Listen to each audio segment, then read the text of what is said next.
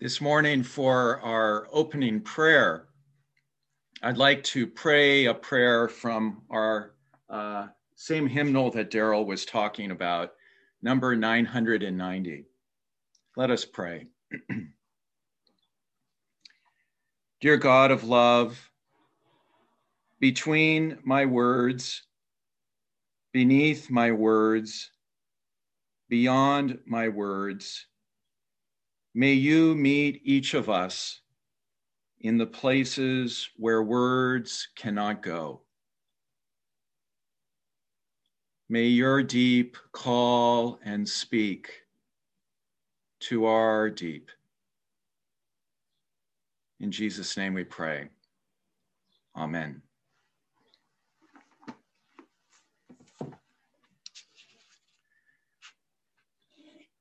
So we join Jesus today at the start of his very last week in Jerusalem.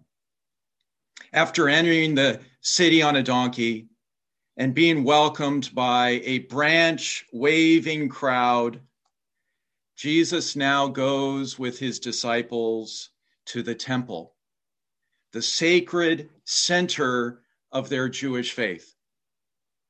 And later on, we will learn that the 12 are completely spellbound and awestruck by the grandeur of the 34-acre Temple Mount, 34 acres, and by the size of the stones, some of them 40 feet long.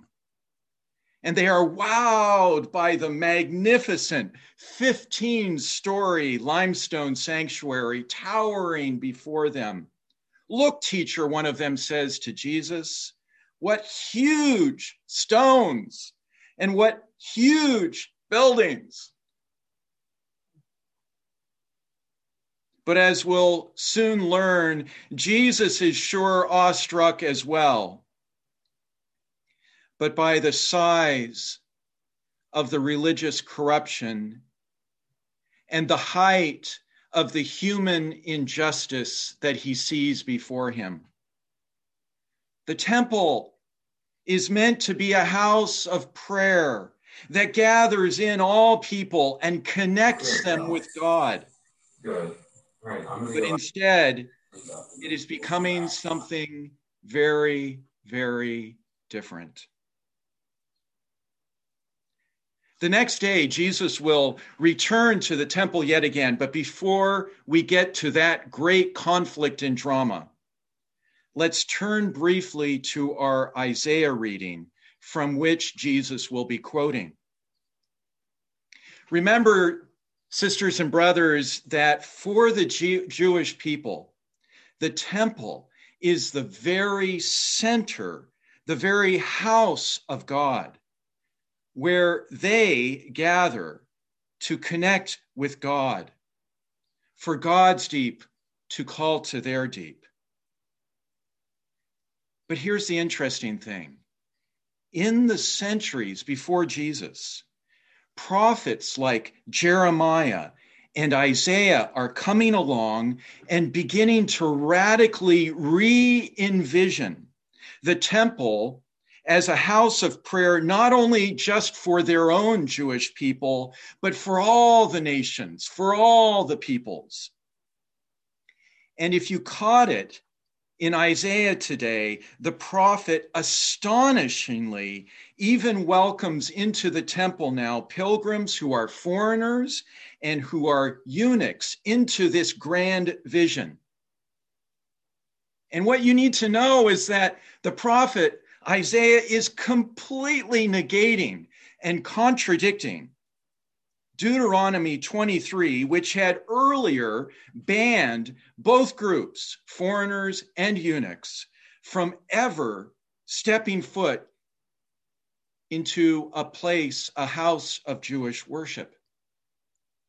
This is one of the things that we have to notice about Scripture, is that Scripture very often is in conversation, in discernment with different voices to hear the true voice of God. And at the end of our Isaiah reading today, we hear God saying, in effect, gather in all of these people, the foreigners and the eunuchs as well, gather them in to me. Bob, can you put up our slide of the temple now?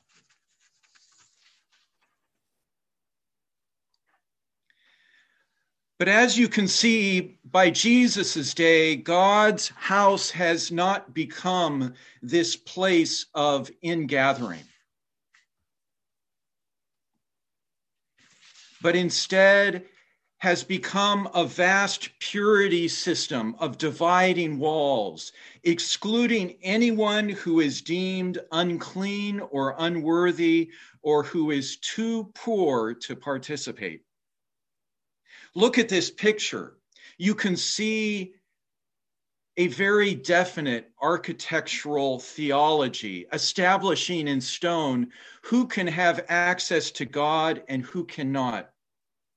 And if you follow the numbers on our picture, you can see that the whole temple complex is divided into a series of walled off courtyards that become increasingly restricted as we move from the outside from 5 to 4 to 3 to 1 toward the Holy of Holies of God's presence at number 1 in the very center. And pilgrims who are not Jewish, which by the way is almost all of us, pilgrims who are disabled, who are menstruating, who are of illegitimate birth, who are sexually different, like the eunuchs, are banned from all but the outermost courtyards of the temple. They can only go into the courtyard number 5. Now, what is known by all of us today as Jesus's cleansing of the temple takes place today out in what is the court of the Gentiles, number 5. It is here that Jesus flies into a holy rage, because even the place at the outer edge, at the outer perimeter of the temple reserved for Gentiles has been taken over by money changers and merchants selling animals for sacrifice. Pilgrims, especially the very poor, are being exploited twice. First, by needing to exchange their money for the proper temple currency, and then by needing to buy the proper animal sacrifice to receive God's forgiveness. Bob, you can take that slide down now.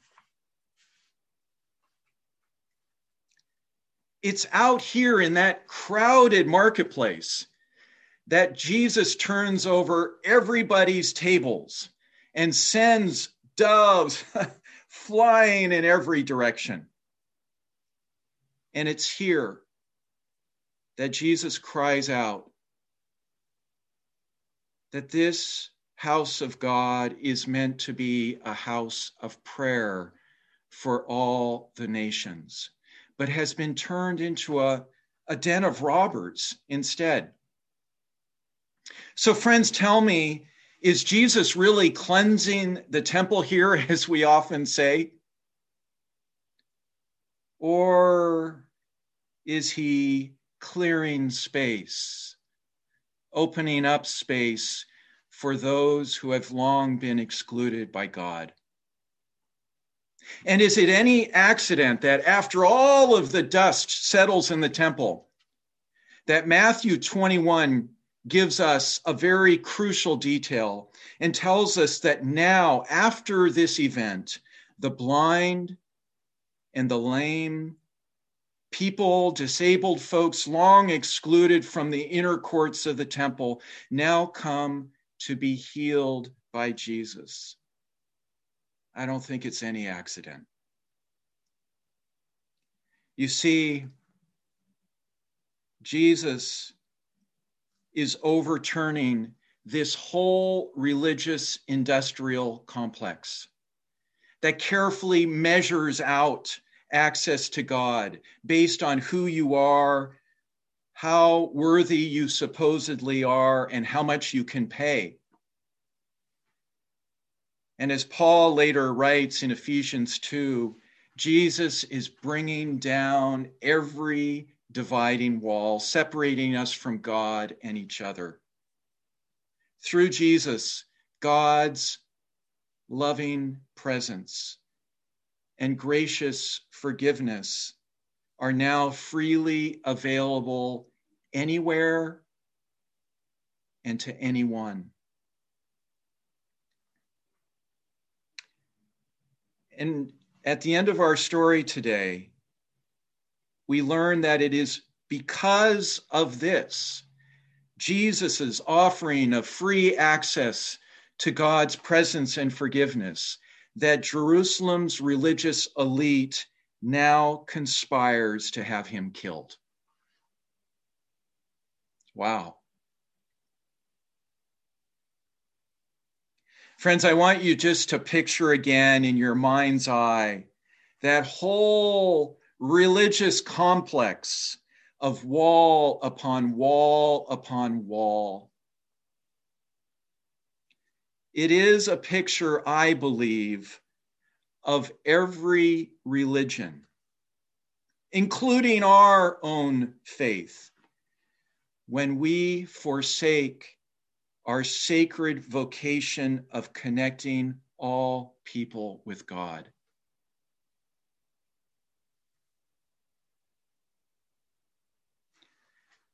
This past week,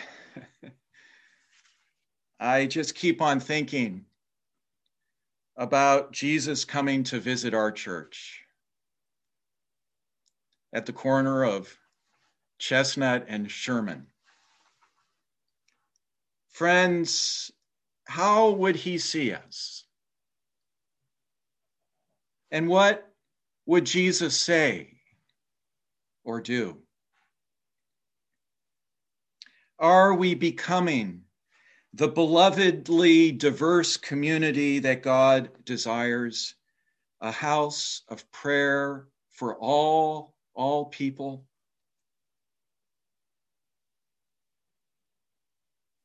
You know, in recent years, one way that we've been trying to work at this is to be a church where all voices that are already here among us can be more fully heard. I don't know if you've noticed, but in our congregational meetings and in our Sunday school classes, it's become quite common for one person or another to ask everybody else, whose voices do we still need to hear from? I love that question. Whose voices do we still need to hear from? And I don't know if you hear implicitly a second question behind it, which is whose voices have been dominating the conversation so far?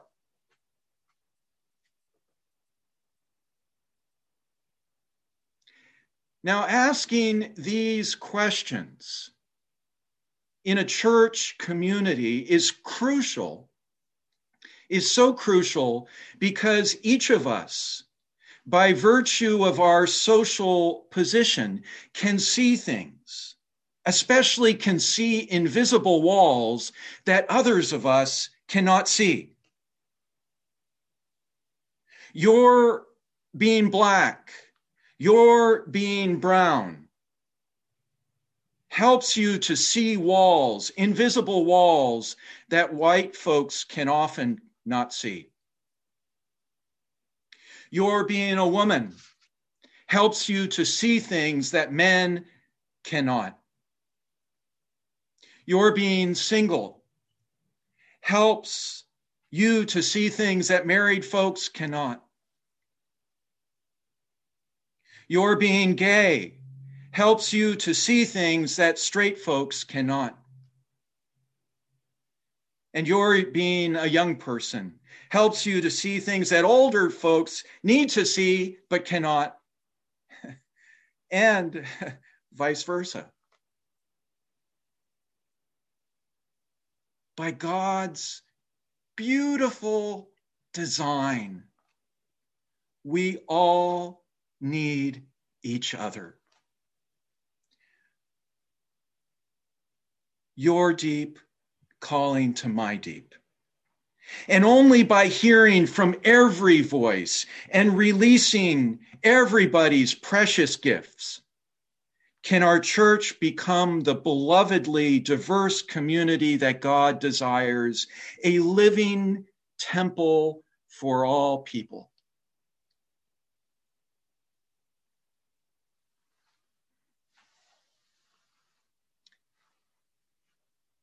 In today's bulletin, I included the link to a song by a Christian musical collective in Atlanta, Georgia, called Maverick City Music. And if you didn't have the chance to listen to it, I urge you to do so later. Because as we see, or in this video, we see this group of Black and brown and white young people praising God together. And as they sing together, we catch a beautiful glimpse of Jesus's vision of a house of prayer for all the nations. And let me close with a quote from this group, from their website. Here's what they say. We didn't start out trying to be a diverse community just for the sake of diversity. Instead, we simply became aware of our deep need for people that were so absent from our lives that their silence was deafening. Let me say that again. We became aware of our deep need for people that were so absent from our lives that their silence became deafening. And so our response was then to open up space for what we'd become so profoundly aware of, our need for each other. Our need for each other. Amen.